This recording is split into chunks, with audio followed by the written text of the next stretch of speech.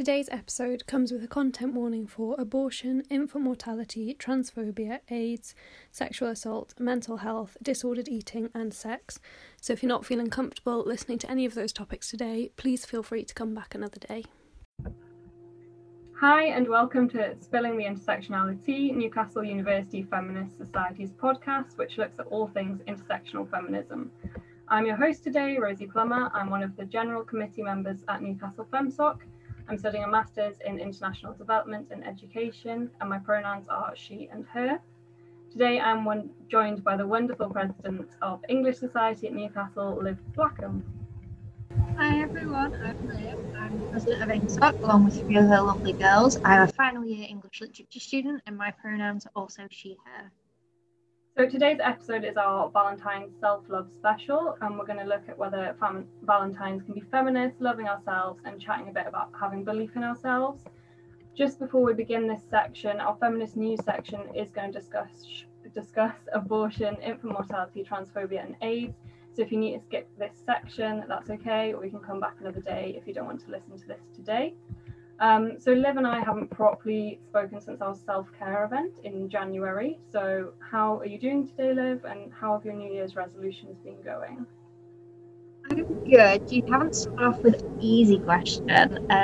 So with my resolutions, I haven't ordered any new books lately, which is probably a good thing, but it means I haven't diversified my reading further or my bookshop choices. But I am still trying to finish Before the Coffee Gets Cold, which is the Japanese novel, and I'm really enjoying it. It's become really popular lately. As well, I have been exercising more frequently, and I feel like I kind of enjoy it more, but given the choice, I'm just still going to stay on the sofa with wine. Like, that's the better choice, in my opinion. But self-esteem really does come hand in hand with, like, self-image. And I've actually just gotten an online coach to help me with nutrition and exercise, which is exciting. How about you? I want to hear more about your online coach. That sounds really cool. But yeah, my resolutions, I didn't really go outside much in January, which I think I said to you at the time. I think I failed that in like week one. But this month's been better. I actually just built a snowman. So that got me outside today.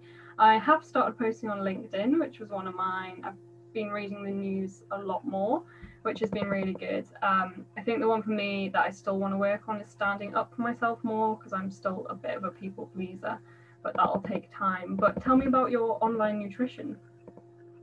So it's a woman, I don't actually know where she lives, but she just did her own degree in nutrition and exercise. And she basically has like a workout plan, and she helps me with like my macros and like tracking my eating, but like in like a more positive way, because I kind of do struggle with eating properly, but I don't want to go down like a really negative path of being too controlling. So she kind of just like guides me in the right direction, and she motivates me. She offers like a really big amount of accountability, which is what I need. Like, I need somebody to tell me like, you need to do this, or there's going to be a consequence, otherwise it just won't happen. So it's actually really good. It can be expensive, but this woman who is doing it with me, she's just starting out, so there's like a discount. That's cool. Where did you find her? Just on Instagram, just like looking for, I try and like keep a really positive Instagram feed, so I actually enjoy being on my Instagram. So I like follow quite positive like body influencers, and like lots of like exercise, like women who started up in lockdown and now have all these like sponsorships. And I just found her just coincidentally, and she's really lovely. Oh, that sounds really nice.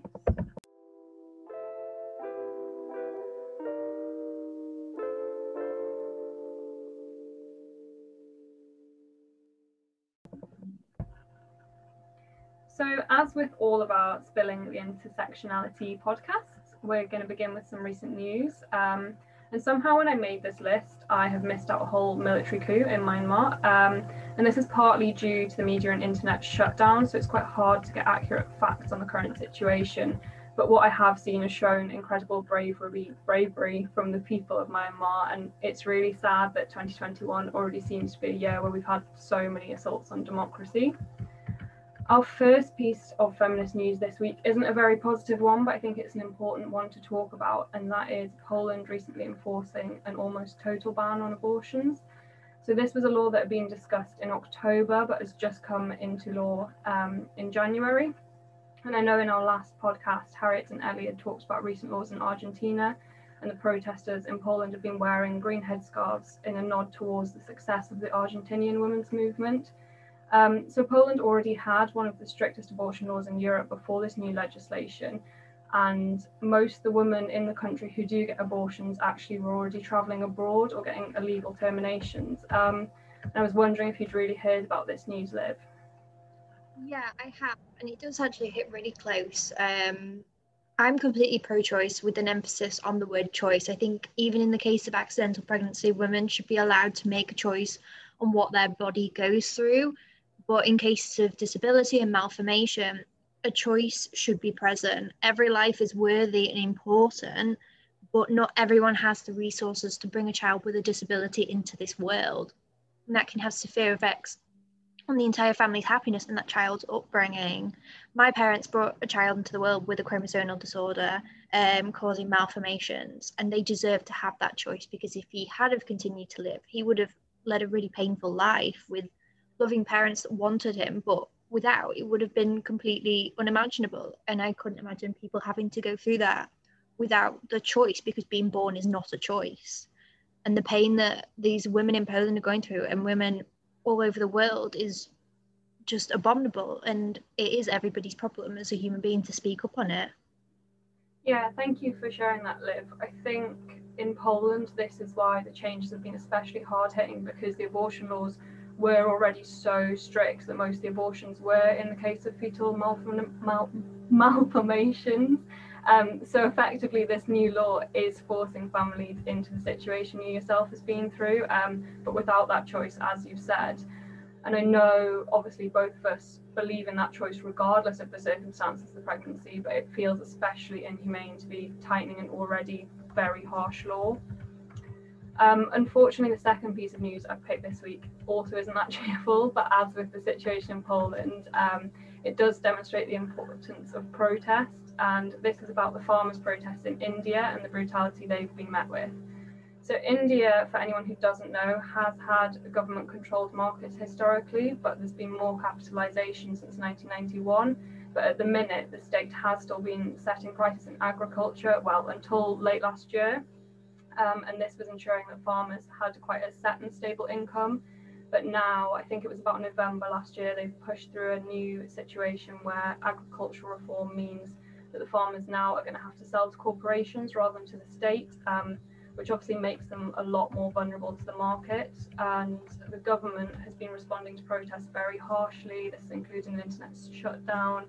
Armed forces have been used on protesters. And obviously with my degree, I've looked at market reforms quite a bit, so I perhaps have a bit of an advantage over you, Liv.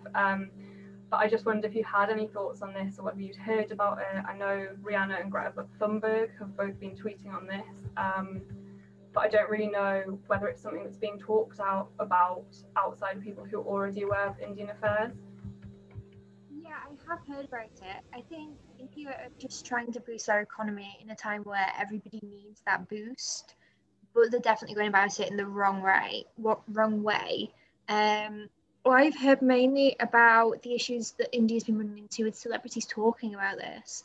So India have been very closed off to these celebrities making these comments. They quite clearly don't want to be criticised, because what country ever does? But why do we need to have these celebrities speaking out on these protests for them to actually be noticed and discussed? Like, there's a greater association of these protests with Rihanna than there is with India itself. And it's just kind of appalling that these people are suffering and we rely on millionaires to tell us about it, and that's how we become informed.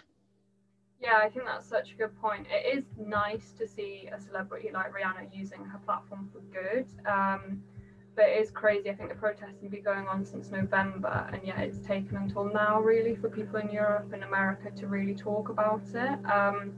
But for anyone who is interested in the situation, outside of just the hashtags that Rihanna and Greta are using, there is a climate activist I follow on Twitter called, I'm going to try and say this right, at Lucy Priya Kanujam. And she is literally about 9 years old. So I think her family probably really run her social media account. But she gives quite an interesting insight, especially into the climate situation in India. And she's also been on the side of the farmers during these protests. And it's quite nice sometimes to follow activists from outside Europe.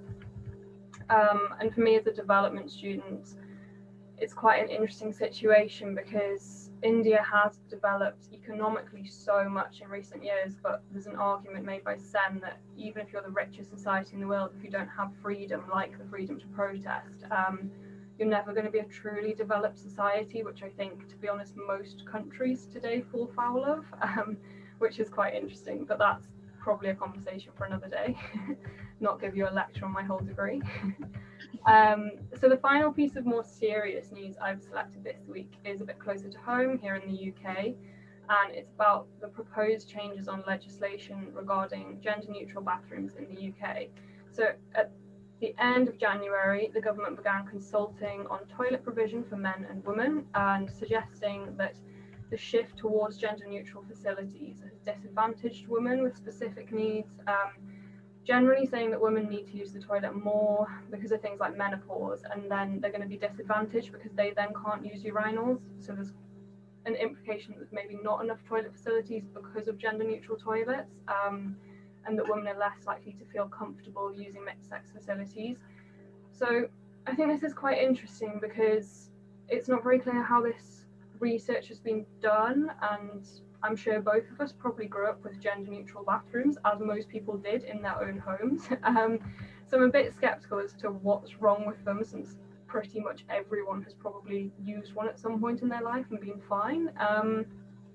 But I also wonder how this question was worded, because if you said to me, do you want to share a bathroom with other women, I'd probably say yes, because I've lived with boys and they're kind of spend a long time in there, they won't lend me a hairbrush. Like, there's reasons I might say I want to share with women, but if you word that differently and say, do you want to exclude trans and non-binary people from being able to pee in public, I'm going to say no.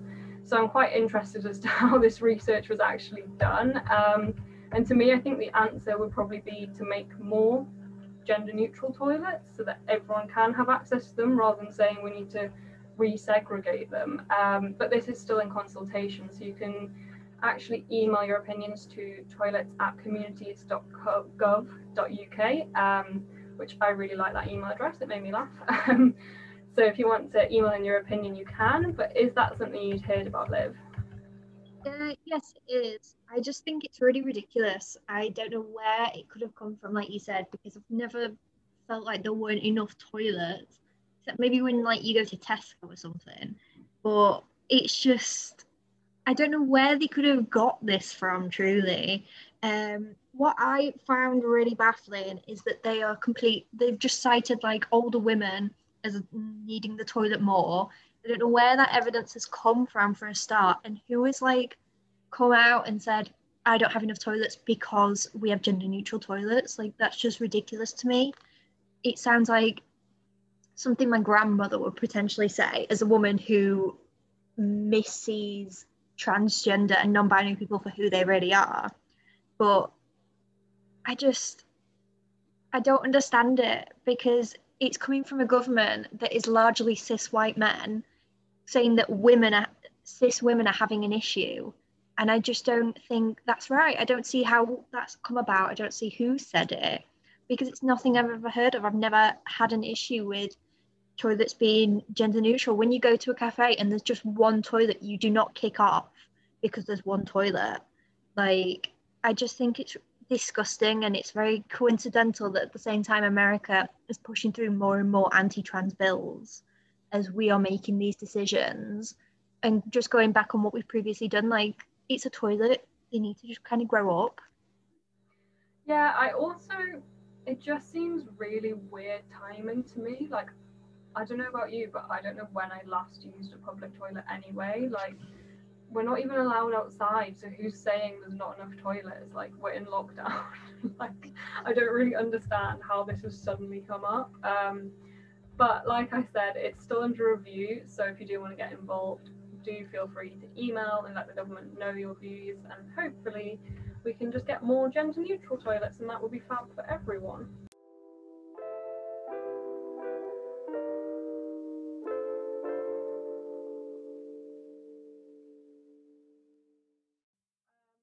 So moving away from politics a bit to media news, so everyone who knows me knows I don't watch TV. Didn't watch Gossip Girl until I was 22. I haven't seen Gavin and Stacey, like so many shameful secrets here. I won't have seen pretty much anything, but I have been hearing a lot about It's a Sin. So I was hoping you could enlighten me, Liv, on why it's relevant today. I just can't believe you haven't seen any of these things. Like, we've had a chat before about what you've actually seen. It's disgusting to hear what you have and haven't seen. I should have asked this in advance before I came onto this. Like, what do you actually do in your own free time? Oh, I'm really bad at relaxing. This is definitely a separate issue, but I don't know about the word workaholic. I'm not sure I like that, but I can't relax on my own. So this is why I need to live with other people, really. Well, fortunately, I have actually seen the first 4 episodes of It's a Sin. The rest are pending because I'm waiting for all my housemates to be free to finish it. I would definitely say being with housemates does help you actually watch more TV. You're right. I think it's a fantastic show that should have been made years ago. That's all I can think about when I watch it. This show is full of experiences that have been silenced for just too long. It follows the lives of 4 gay men of differing ethnicities and backgrounds, and a woman whose sexuality I don't actually know. And they're dealing with the rise of AIDS in their friendship group and across the world, and all the misinformation surrounding it. It's so beautifully told, even when it is heartbreaking. It hurts to see that much pain and fear, truly, and I hope that it is the first of many stories like it to come out, because it's an incredible generation lost. I like the just episode 4 I watched yesterday or something, and it was amazing. Like, I fully cried at the end. It was so beautiful. You have to watch it. It's only 5 1-hour episodes, and you can completely binge it in one night, Rosie. Okay, I'll add it to the list, but you know it's a long list. I do really want to watch it though, and I think what's been interesting seeing about it on social media is all the talk about how there has been a more recent pandemic than the Spanish influenza. And I actually had a Google before, and I know the World Health Organization is still using the term global epidemic to describe AIDS, which I find a little bit baffling, especially when you look up the term epidemic. But yeah, I definitely will be adding that one to the list. And on that media note, I know Emily in Paris was recently nominated for a Golden Globe.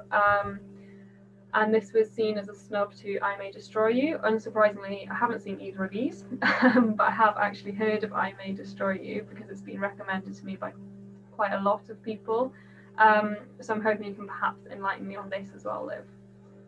Yeah, I just honestly, Rosie, you should just be ashamed of yourself for your lack of knowledge. It's horrific.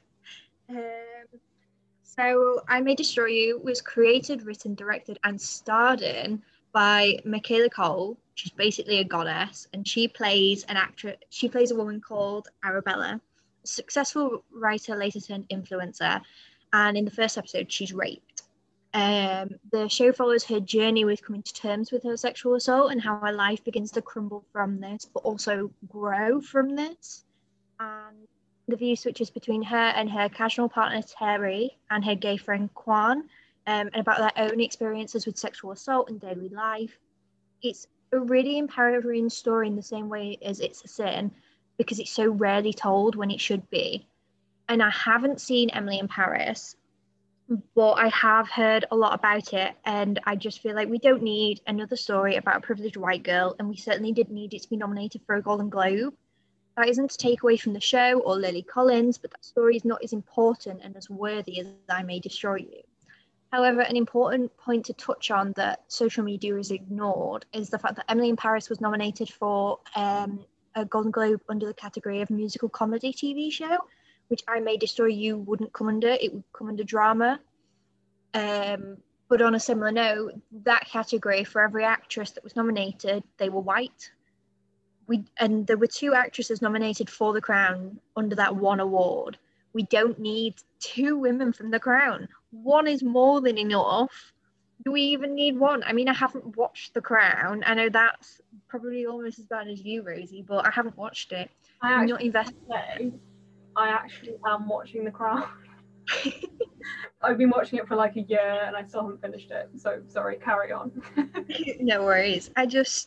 When I like looked at the lists, I was just kind of appalled. Like all these important, interesting TV shows are not on there, but The Mandalorian is nominated for a drama Golden Globe. Like Emily in Paris isn't the issue, and The Mandalorian isn't the issue, and The Crown isn't the issue. The issue is the Golden Globes nominating committee, and that's what everybody's kind of ignoring. Yeah, I think that's really interesting because I really hadn't realised they were in different categories because, like I say, I've only seen what's been on social media and I had assumed it was a case of one being snubbed over the other. Whereas, like, yeah, it just sounds more like the Golden Globes in general need to diversify, not necessarily that it's anyone involved in the production of these shows' fault. So, yeah, that was our news section for today.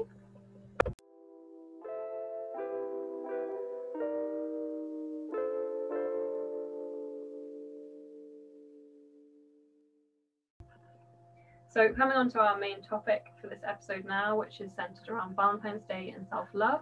Just a quick content warning for this section. We're going to briefly touch on mental health and sex. So obviously we can't talk about Valentine's Day without talking about romantic relationships, but I think what we're really more interested in here is the relationship with ourselves. But obviously we're going to have to talk a bit about both.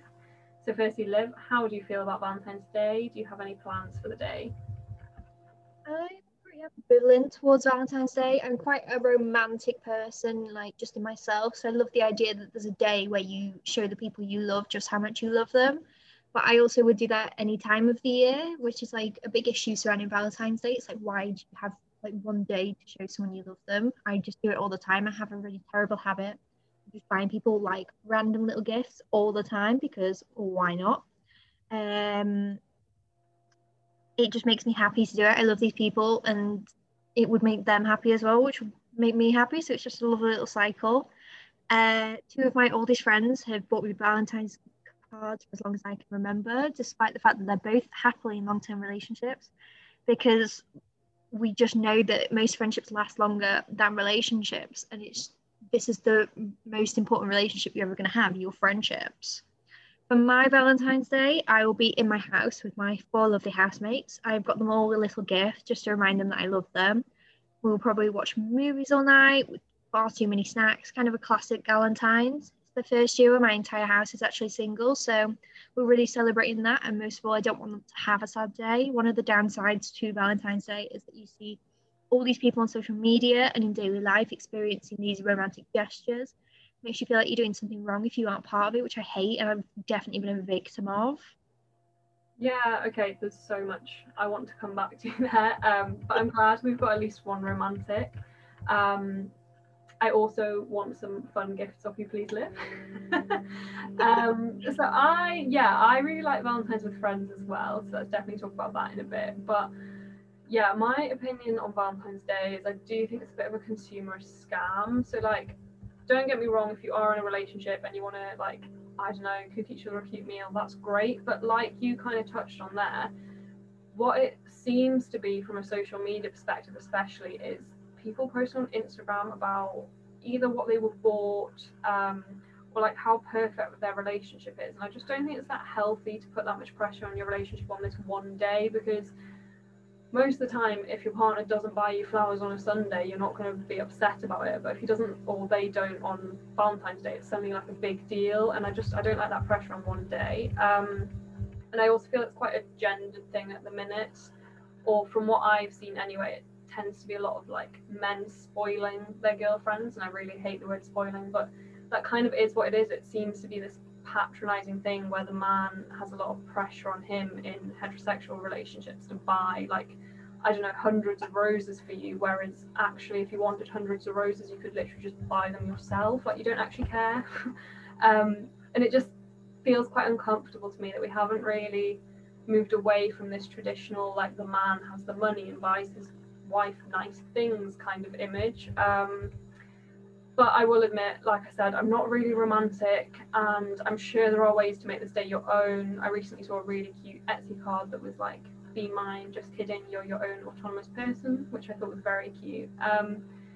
So yeah, before we kind of talk about maybe Galentine's a bit more, do you think Valentine's is something we can reclaim? Yeah, I mean, I think the gender nature of Valentine's really comes down to your own view and your own relationship. I'm very much the kind of person who would go above and beyond to get gifts for my partner. So I'm heterosexual. I'm also single still, and my friends in relationships are very similar to me as they go out their way to make Valentine's equal. But I think it depends on your own view of things because some girls do love to be spoiled and some men don't like to receive gifts. Like the amount of times I've heard my friends say like, oh, my boyfriend won't tell me how much money he spent on me for Christmas or for Valentine's Day, but he said that I should spend around this. And you always know it's going to be a low number. They're always lowballing you because men almost, I mean, my own experience of men is they don't know how to deal with getting gifts and affection like that because they're raised in a society that teaches them to not feel and present their emotions. So receiving gifts from somebody they love is almost overwhelming. Like my own stepdad really struggles to receive gifts from my mum because he just doesn't like know how. Like it's never something he really experienced, but he's fantastic at getting these really thoughtful gifts for her. Um, and I just think who doesn't love the idea of being spoiled? Like it's not just a gender thing. Everybody would love to be spoiled, but it's just the way society presents who should and shouldn't be spoiled. But I will admit, like I have been that kind of person that is like, I would love to be spoiled. Like it would be so nice to feel that amount of love. I'm quite a sentimental person, so I would love something more thoughtful than expensive. Like if somebody like made me a scrapbook and instead of buying me like a £300 watch, I'd take the scrapbook. I really would. Um, but I also think that capitalism has begun to market Valentine's Day as something for like all genders. It's a lot more inclusive than it used to be. Like in supermarkets alone, there are gifts for everybody. I mean, to some extent, the gifts are gendered because they have the very stereotypical like. For a man, you buy them like boxes with love hearts on, and for a woman, you buy her flowers. Like they still have those very rigid stereotypes, but it is more fluid than it used to be. Um, but I mean, I've said it before and I say it again, I'm still a sucker for Galentine's. I love it. And all the gifts and cards pertaining to that have definitely increased. And I just think we're in a really isolating time where you can't see anybody.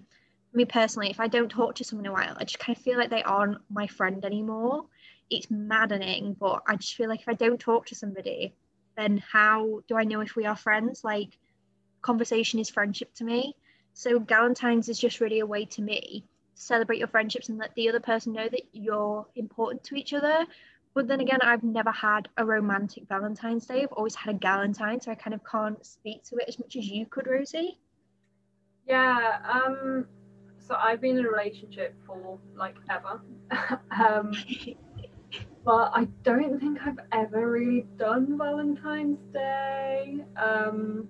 Or at least not while I've been in a proper relationship. I'm sure when I was a teenager, like there was cards and chocolate kind of things. But I've actually done more Galentine's as well. Like my best Valentine's Day was definitely the year I went to see Vagina Monologues with one of my best friends. Can definitely recommend that to anyone. You've also made me want to like look up love languages though, because I think it's really interesting that you were saying that if someone doesn't talk to you, you're like, oh, they still my friend, whereas I'm the opposite. I'm like, I will not speak to you for like 6 months, but I expect us to still be fine. Which I think is probably just something about different ways people communicate sort of love and affection. But I also, yeah, I find Valentine's quite interesting because I definitely am more into that. But then, as we kind of touched on already, I wonder, like, that is very much gendered again. Like, it's perhaps not something. There's not like a day for masculine people to set aside to celebrate their friends. But that's not really like Valentine's Day fault. That's just society not letting men talk about their emotions, like you've already said. So on that note, do you think Valentine's Day is a sign that romantic relationships are really seen as an ideal still in society? And do you think there should be, I don't know, some kind of equivalent day to celebrate the single life? Oh, yeah, I absolutely do. I mean, we exist in a society that is built upon relationships. Like, I was reading about really boring literary Darwinism, like in literary theory the other day, and it was about how like everything in society has been built up to like help men and women facilitate relationships and to procreate. Literally everything we know is built upon this whole idea that you need to have a partner and you're almost unworthy of the world's attention if you don't have a partner. I mean, how many TV shows and movies have you seen where everybody ends up in a couple by the end?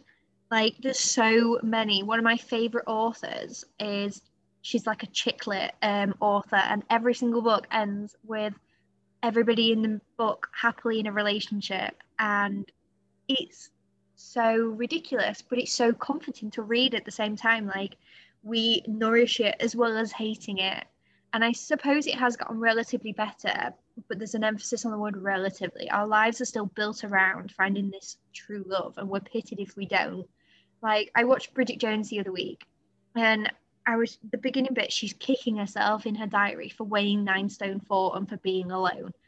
And I was like looking at it, I was like, you absolutely joking me. That's how much she weighs. Like, it always felt like she weighed like a lot more, like, and that was the bother to her because of how society is with weight. But 9 stone 4 is the way I would kill to be. And society is like connecting the fact that she's alone and that's not okay. And it's because of her weight. And it's ridiculous because it's such a tiny weight. And why would her weight play into her desirability?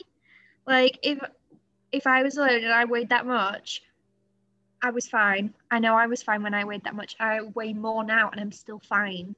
And I think there does need to be a day where we can all be okay with being exactly who we want to be, and whether you're alone or you're with a partner. I think Valentine's Day is a beautiful day for that.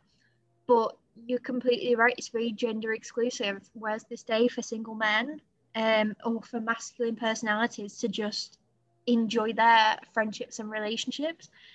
They're not as heavily attacked for being single, I'll admit, but I bet it still sucks to be single and be masculine when you want to have a relationship. So why can't they have a day to feel good about being single and having a great life, which they do without a partner? Yeah, I think that's such an interesting point because, I mean, I will admit I follow more females on Instagram, and yeah, generally I do follow women on things, or like more feminine people, or people who are perhaps like queer and a bit more like thinking about celebrating the single life. But yeah, I have so many like single straight male friends who kind of get really sick of being single, and there's no movement to tell them they need to celebrate that. Whereas I think there has been a bit more of a shift recently where women are being told, oh, let's celebrate the fact we're single and enjoy it. Whereas I haven't ever heard someone say that to a man, really. On your note about like TV and films and things always ending in a relationship, I really do like Dolly Alderton's books, because she doesn't do that. So I don't know, I think there's Ghosts and What a Time to Be Alone, both of them, I mean spoilers, sorry, but both of those I really enjoy because they don't play into that stereotype. But yeah, maybe we need to make some kind of like petition to create a singles day, although I'm sure there's one already out there.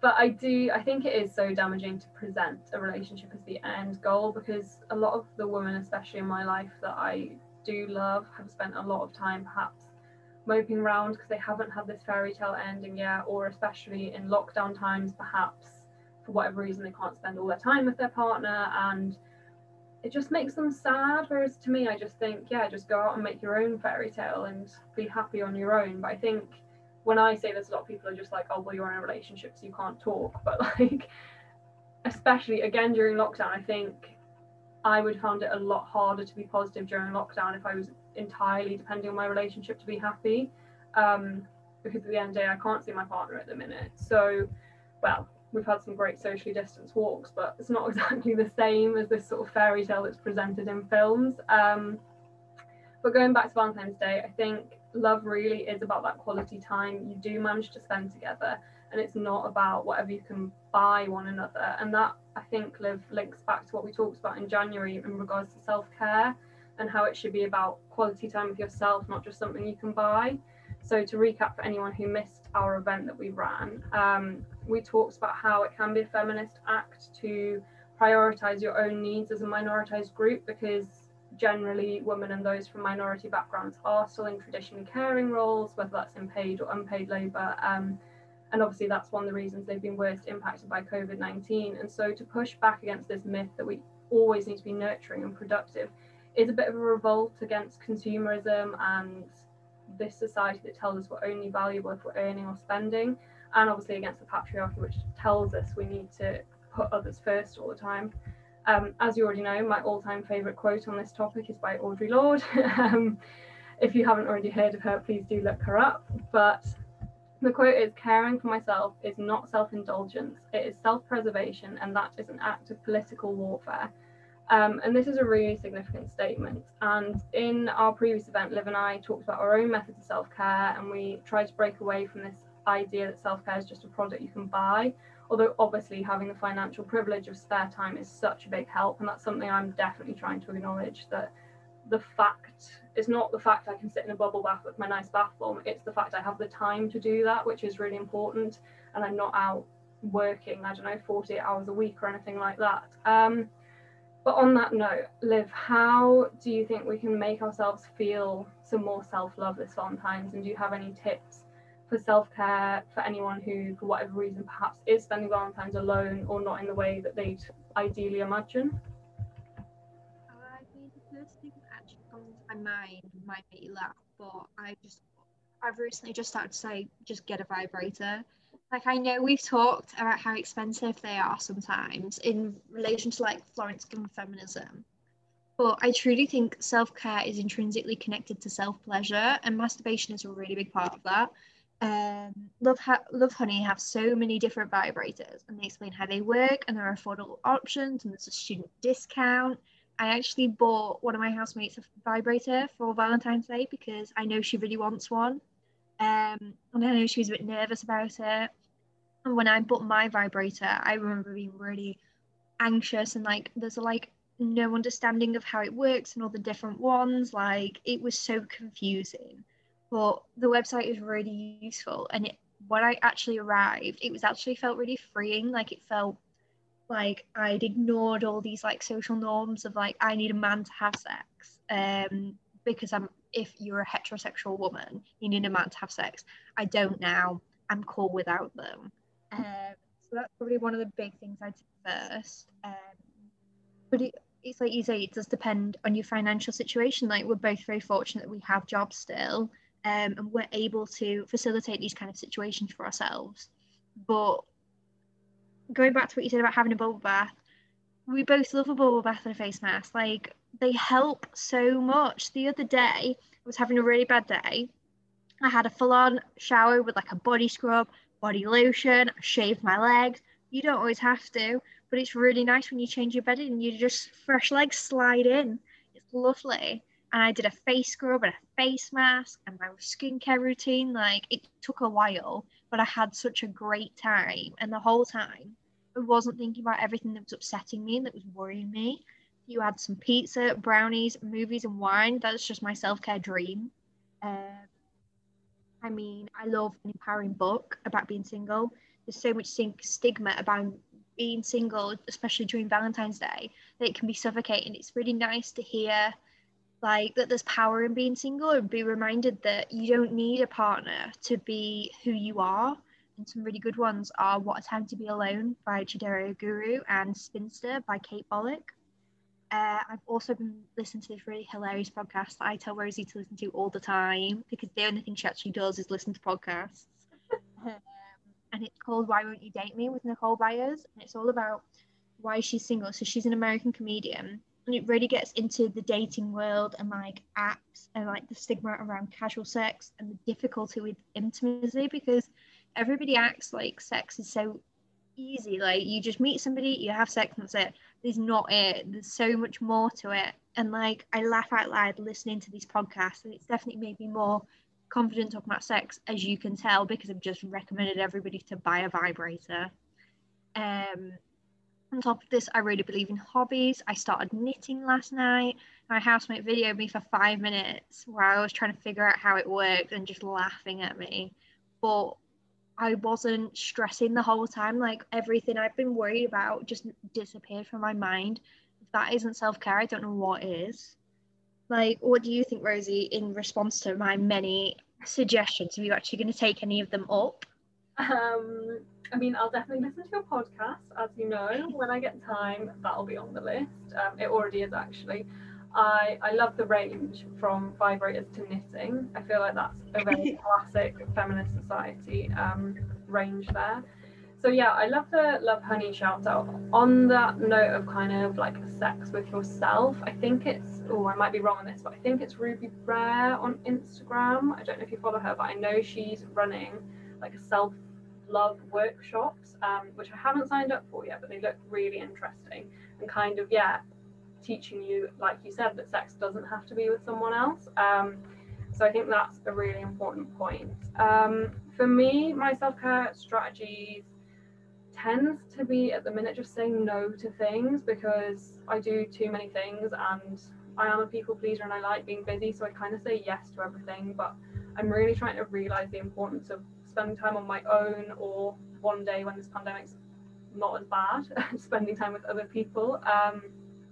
But saying no to things isn't exactly a fun Valentine's Day activity. So as you know, I already love sending my friends a long voice note, so I'll probably do that. I'll probably log off social media for the day, because you've just heard my rant about Valentine's Day, but projecting on that onto other people isn't very helpful. Like, if someone wants to have a nice day, like, please do have a nice day. Like, don't be put off by my big rant. So I'll probably log off social media so that I'm not sat there judging everyone, being like, oh, you're having Valentine's Day.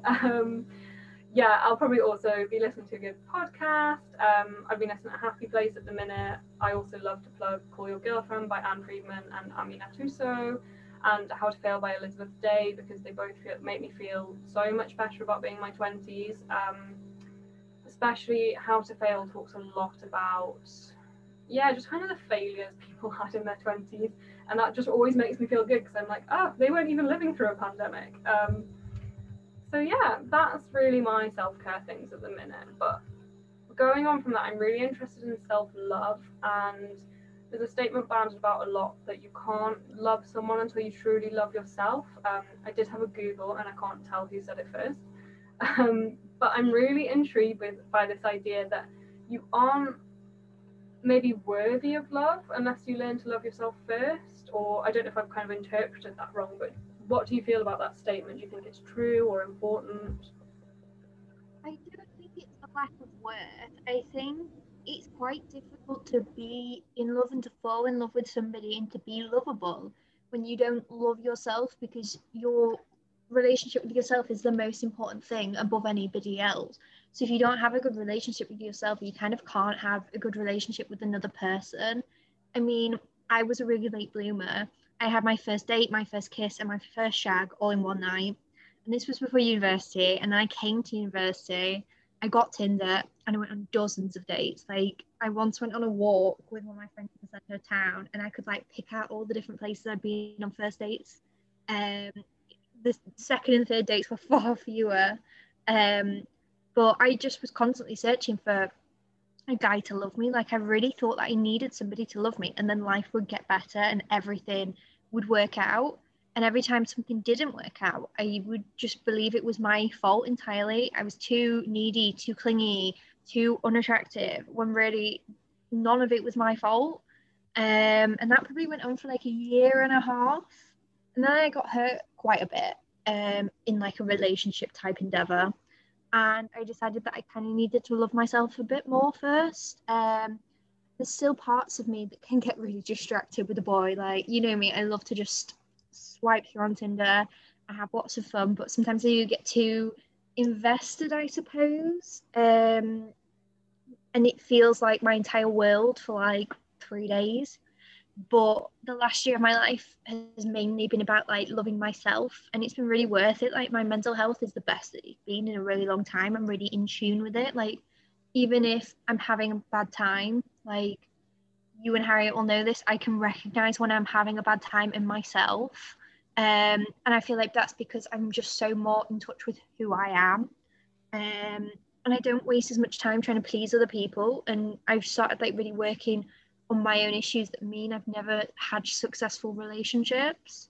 But I've never really had a real relationship. So I suppose I can't speak to it in that kind of sense.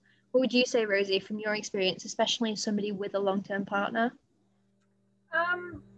I mean, I feel like we could do a whole separate podcast on dating apps because I find them so fascinating. Like, as someone who has never really been part of the generation using them because I've been in a relationship for such a long time, but like, I'm that friend that's like, can I go on your Hinge? Can I go on your Tinder? And like, wants to swipe through for you. But I find it really, yeah, that's a really interesting thing in itself because this idea that you can kind of shop for your ideal partner I find very interesting, because again, I've said this to you already, Liv, but I don't talk about my relationship that much because I'm not romantic, and it sometimes comes across that I don't really like my boyfriend. And again, from dating apps, that's what I find quite interesting, is because my type on paper probably wouldn't be my boyfriend, and all my friends know this, like everyone jokes about this, and I find that really interesting. So if I was on a dating app, I probably would not like be chatting to my partner on it, if that makes sense.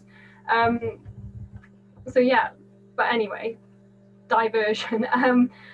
I think the idea that you can't love someone else until you love yourself is quite difficult, because I understand, like you've said, it's to encourage people to focus on themselves, which I think is really important, and you should be the priority. But I also think for some people with mental health issues, it's maybe quite damaging to suggest that you're almost unlovable if you're having a hard time. So yeah, I am obviously in a long-term relationship, and I think maybe when we were a bit younger, there were moments where I didn't love myself that much, and I probably wasn't a great partner because of them, but that didn't mean that I didn't love my partner less. It just kind of meant I needed to prioritize myself, and I was bad at looking after myself at that time. So although perhaps it's not a great idea to launch into a new relationship if you need to put some self-love in first, I think most of us, even at our lowest moments, our friends and family do love us. And so we kind of forget about this when we're looking for a romantic relationship. We suddenly think that love's going to be different, but actually, if you can love your parents and love your friends,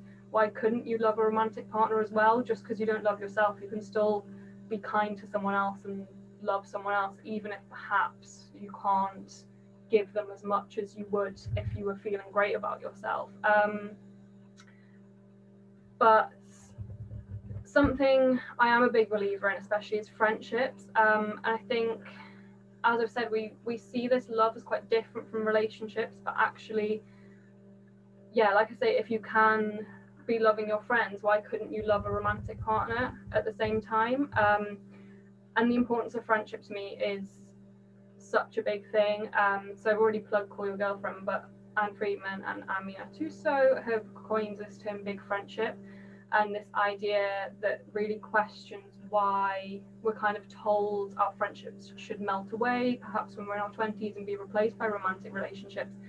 And actually, I don't think we can have a conversation about love, romantic love or self-love, without talking about our friends, because love shouldn't just be about one romantic relationship, or more if you're poly. But I think that's just too much pressure on one person, especially in a monogamous relationship, to expect this one individual to make up everything. I think for me, we really need a tapestry of lots of different relationships which bring us lots of different things. Yeah, I definitely agree. I really liked what you said about how like there were times when you didn't love yourself and it meant you couldn't love another person like as well as you normally would. And I think that's more what I think of when I think about that phrase you said. It's about like if you love somebody, you want to love them to the full capacity, and you want to love them so much that they know it. But if you don't love yourself enough in the first place, how can you do that to the best of your ability? That person who you love is clearly worthy, so they're worthy of the best. So I kind of think I see it that way. But I definitely agree with your point about mental health. I think it's very difficult to love yourself when you're struggling with your mental health. And that's why a lot of my acts of self-care have been about improving my mental health. And I couldn't have done that without my friends. Like, if love was devoted solely to romantic relationships, I would be very lonely because I rely on my friends so much. But I think you're right about how we view romantic relationships. I kind of sometimes forget that your partner is meant to be like your best friend, probably because I've never experienced it. I've never felt that kind of love, so I don't almost know what it'll feel like. So it's very easy for me to like kind of dismiss it, I suppose. But I think friends are everything, and if your partner is one of your best friends, then they count under that. Um, like they're the people that hold your hand through the tough parts of a romantic relationship, and that is your friends, but it's also your partner. So surely they're all really important. Like you wouldn't dismiss like one of your parents because of like a lack of presence. Like your parents are your parents, your friends are your friends, your partner is your partner. You love them all, and they all build who you are and help you be who you are and help you live your life as it is. Yeah, definitely. I think it is going back to what you said before about this kind of fairy tale image we're often given in like books and TV, is romantic love is presented as this very special, very different thing. And like obviously there are phases where it is like that. Everyone has like honeymoon periods, like it can be like that, but in the long term it is another relationship in your life, it is another person you love, and it doesn't have to be drastically different from all your other relationships. Obviously there's bits that are different, like generally you're going to plan a future together, which perhaps you might not with your friends, and generally you're going to have sex, which perhaps you might not with your friends. But at the same time, those things don't all have to be exclusive. I don't necessarily think there's anything wrong if you and your best friend do want to like plan living together. Like that sounds great to me as well. um, but another interesting aspect of this self-love debate is, what I find quite interesting is it comes across as a confidence thing sometimes, which makes it quite hard to perhaps admit when you're wrong. So I think it's really good to big yourself up. Um, but sometimes does that mean people avoid taking responsibility for their actions? So obviously I don't think anyone should be putting themselves down, but is there a line, quite a fine line, between loving yourself and just boasting? Yeah, I think there's definitely a fine line. I mean, we see a lot of like people who like speak positive affirmations to themselves in the mirrors in the morning, and that's like part of their routine, part of their self-care and their self-love. And you can do that and you can love who you are and be proud of yourself, but you don't need to be arrogant. You don't need to make people that are around you feel less, because you want to feel good about yourself, but you also want everybody around you to feel good. And the best part about being a positive, happy person is that that presence is infectious. Everybody else will feel it. I feel like a big part of self love is to take responsibility for your actions rather than to like blame people, I suppose, or blame, like, try and push it away. Like, self love is exactly accepting exactly who you are. And that is responsibility, in my opinion. Like, accepting when you failed or you've done something wrong, but not getting so down on that. Learning what you did wrong and what you can do better in the future. I think boasting about your achievements is something really difficult to do. And I've like heard women talk about how they struggle to actually like big themselves up, and it's really interesting because I definitely have the same issue. Like I've done lots of different things and I've had a lot of achievements, but I would struggle to like sit and tell you them all and like not kind of shrug them off and be like, oh well, anybody could do that, or lots of people did that. Like it's a really difficult thing, but it's a learning curve. Once you have it, you shouldn't let it go, because you should be proud of yourself for doing all of these things. Like I don't know how you feel about it in yourself, Rosie. Yeah, I'm definitely the same. I think this is always my biggest flaw in like job interviews, is when you have to kind of big yourself up. I just can't do it. It's definitely something I'm trying to work on, but it's something I came across a lot when I used to follow Florence Given on Instagram. I don't want to give her too much airtime, but what I found quite hard really was that Florence really, for want of a better word, did blow her own trumpet on Instagram. And she would be posting about how well her book was doing and how well she was doing. And I felt like I should have been celebrating that. And it kind of annoyed me. And I don't know if that was kind of my own internalized misogyny, or whether I just found her annoying, because she wasn't really aware of her own privilege. But yeah, I think it's a bit of a both. I think it is quite uncomfortable because I'm not used to seeing a woman be proud of their own success. But I have heard some interesting studies that have shown if a man has literally one requirement on a job description, they'll apply, whereas if a woman doesn't have one, then they won't apply. And it is just that difference in confidence. And I think we all need to work on that confidence. And I perhaps need to stop judging other people for having it. I don't know, do you have any sort of practical ways of gaining self-confidence, do you think? I mean, self-confidence is something that I've come into through experiences. It's not easy. I talk to my parents about it because like they're the people that have seen me the most in my life. Like they know who I am as a person, and they definitely would agree that me taking on like additional roles and experiences is where my confidence built. I mean, I went to a high school where I wasn't very popular. I wasn't very cool at all, and then I did NTS, and then I moved to sixth forms. I did a summer school in another part of the country, completely alone. I took on additional leadership roles, and then I moved to university. I became president of society. I've had several jobs. I've taken on loads and loads of extra leadership roles, and this year I've taken on like a lot of public speaking roles, like this one, and it's definitely built my confidence up a lot more. Just putting yourself out there, and I think one of the worst pieces of advice from it that I have to give you is fake it till you make it. Because if you pretend to be confident and like you feel like you are confident, you tell yourself you're confident, you will be confident. Like you can't not be. And then an unorthodox one is probably online CBT techniques. There's so many apps and there's so many websites that will give you information on how to be more confident and how to approach things in the right way. Like there's always like videos and like little things to do. Even breathing techniques can help you feel more confident. I mean, do you have any? I actually don't, so that's no, I think you're right in terms of getting that experience. And I think for me recently I've definitely been trying to go for opportunities that I kind of know I'm not qualified for, but not ruling myself out and just letting someone else rule me out. And if they come back and say you're not qualified, that's totally fine, but just having that confidence to apply in the first place, because through doing that I've realized the worst thing that happens is what I get rejected. Like it's not the end of the world. But yeah, I definitely, the CBT techniques sound really interesting, especially the breathing. Like I used to be so bad at presentations during my undergrad. I once fainted during a presentation, which was really embarrassing. Oh, my poor tutor, honestly, he sent me like the cutest email afterwards being like, are you okay? I was like, I'm fine. But yeah, it is really frustrating. Like I recently was offered quite an exciting opportunity, and literally like I didn't tell anyone for like 3 days because I was like, what if they've emailed the wrong person? Oh no.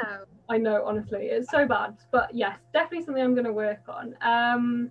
So just to finish up, because you're now our resident media guru, because I'm literally still watching The Crown. Do you have any recommendations of like books, podcasts, TV, or anything that could maybe help with any of the topics we've discussed today, whether that's self-love, Valentine's, or gaining confidence? So book-wise, I would recommend Amazing Disgrace by Grace Campbell. It's a book all about like shame and people trying to make you feel bad about who you are, and overcoming that. Be Your Own Best Friend by Chessie King. Very much about being your own cheerleader, which is a really big part of like self-love. Any book by Chidera Aguru is absolutely amazing. What Time to Be Alone, How to Get Over a Boy, both fantastic reads.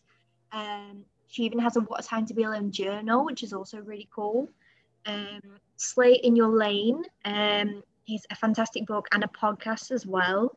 That is mainly catered towards Black British women and about how they have gotten through like all the modern issues that encumber that, and like daily life issues, like just dating in itself. Podcasts, I love, once again, Why Won't You Date Me with Nicole Byers? I think it's brilliant. TV shows, I would say Never Have I Ever looks really good. I haven't seen it yet. Definitely gone onto my list now though, and it's about a teenage girl that goes like to high school in America, and she determined to like make something of herself and have sex with the boy, and it becomes a much more transformative journey about like herself and finding who she is. How to Be Single, brilliant movie. It's got Rebel Wilson in. That's all you need to know about it. Just that is the big draw. Little Women is a book, and then the new movie's out as well, and it's got Timothy Chalamet in, another big draw. And that's really about like all the different roles that a woman can take in life, even in that time period. Like nobody can make you sit in a box. Legally Blonde is what I plan to watch on Valentine's Day, because I was looking at lists before this and I just realised what an empowering movie that is. Like she does start and end with a boy, but the relationships are entirely different, and like the whole way through where she's becoming powerful, there's a man who's not actually her boyfriend but is there supporting her consistently, and she doesn't even need him. She can do it all by herself, and I just think that's beautiful. And then this is an unorthodox one, and I'm sure Rosie's going to tell me she hasn't seen it, but Bridgerton has like so many women who like they are married or they're not. I mean, her younger sister, and I think it's like Eloise, maybe that one, like younger than Daphne. I think it's Eloise, and she just absolutely does not want to have a husband. She does not want to get married. No one can make her, and I just love that. Like. But then Daphne is really happy, like when she is married. So I feel like there's such a nice balance. It was really nice to see. You need to watch it though, Rosie. I can't believe you haven't seen that one. I know. Like I say, it is also on the list. I need to, I don't know, I need to like timetable in some TV watching time, because I'm like, everything has to be in my diary. So if I write down like watch something fun, I'll do it because it's written in my diary. But okay. Thank you for his recommendation.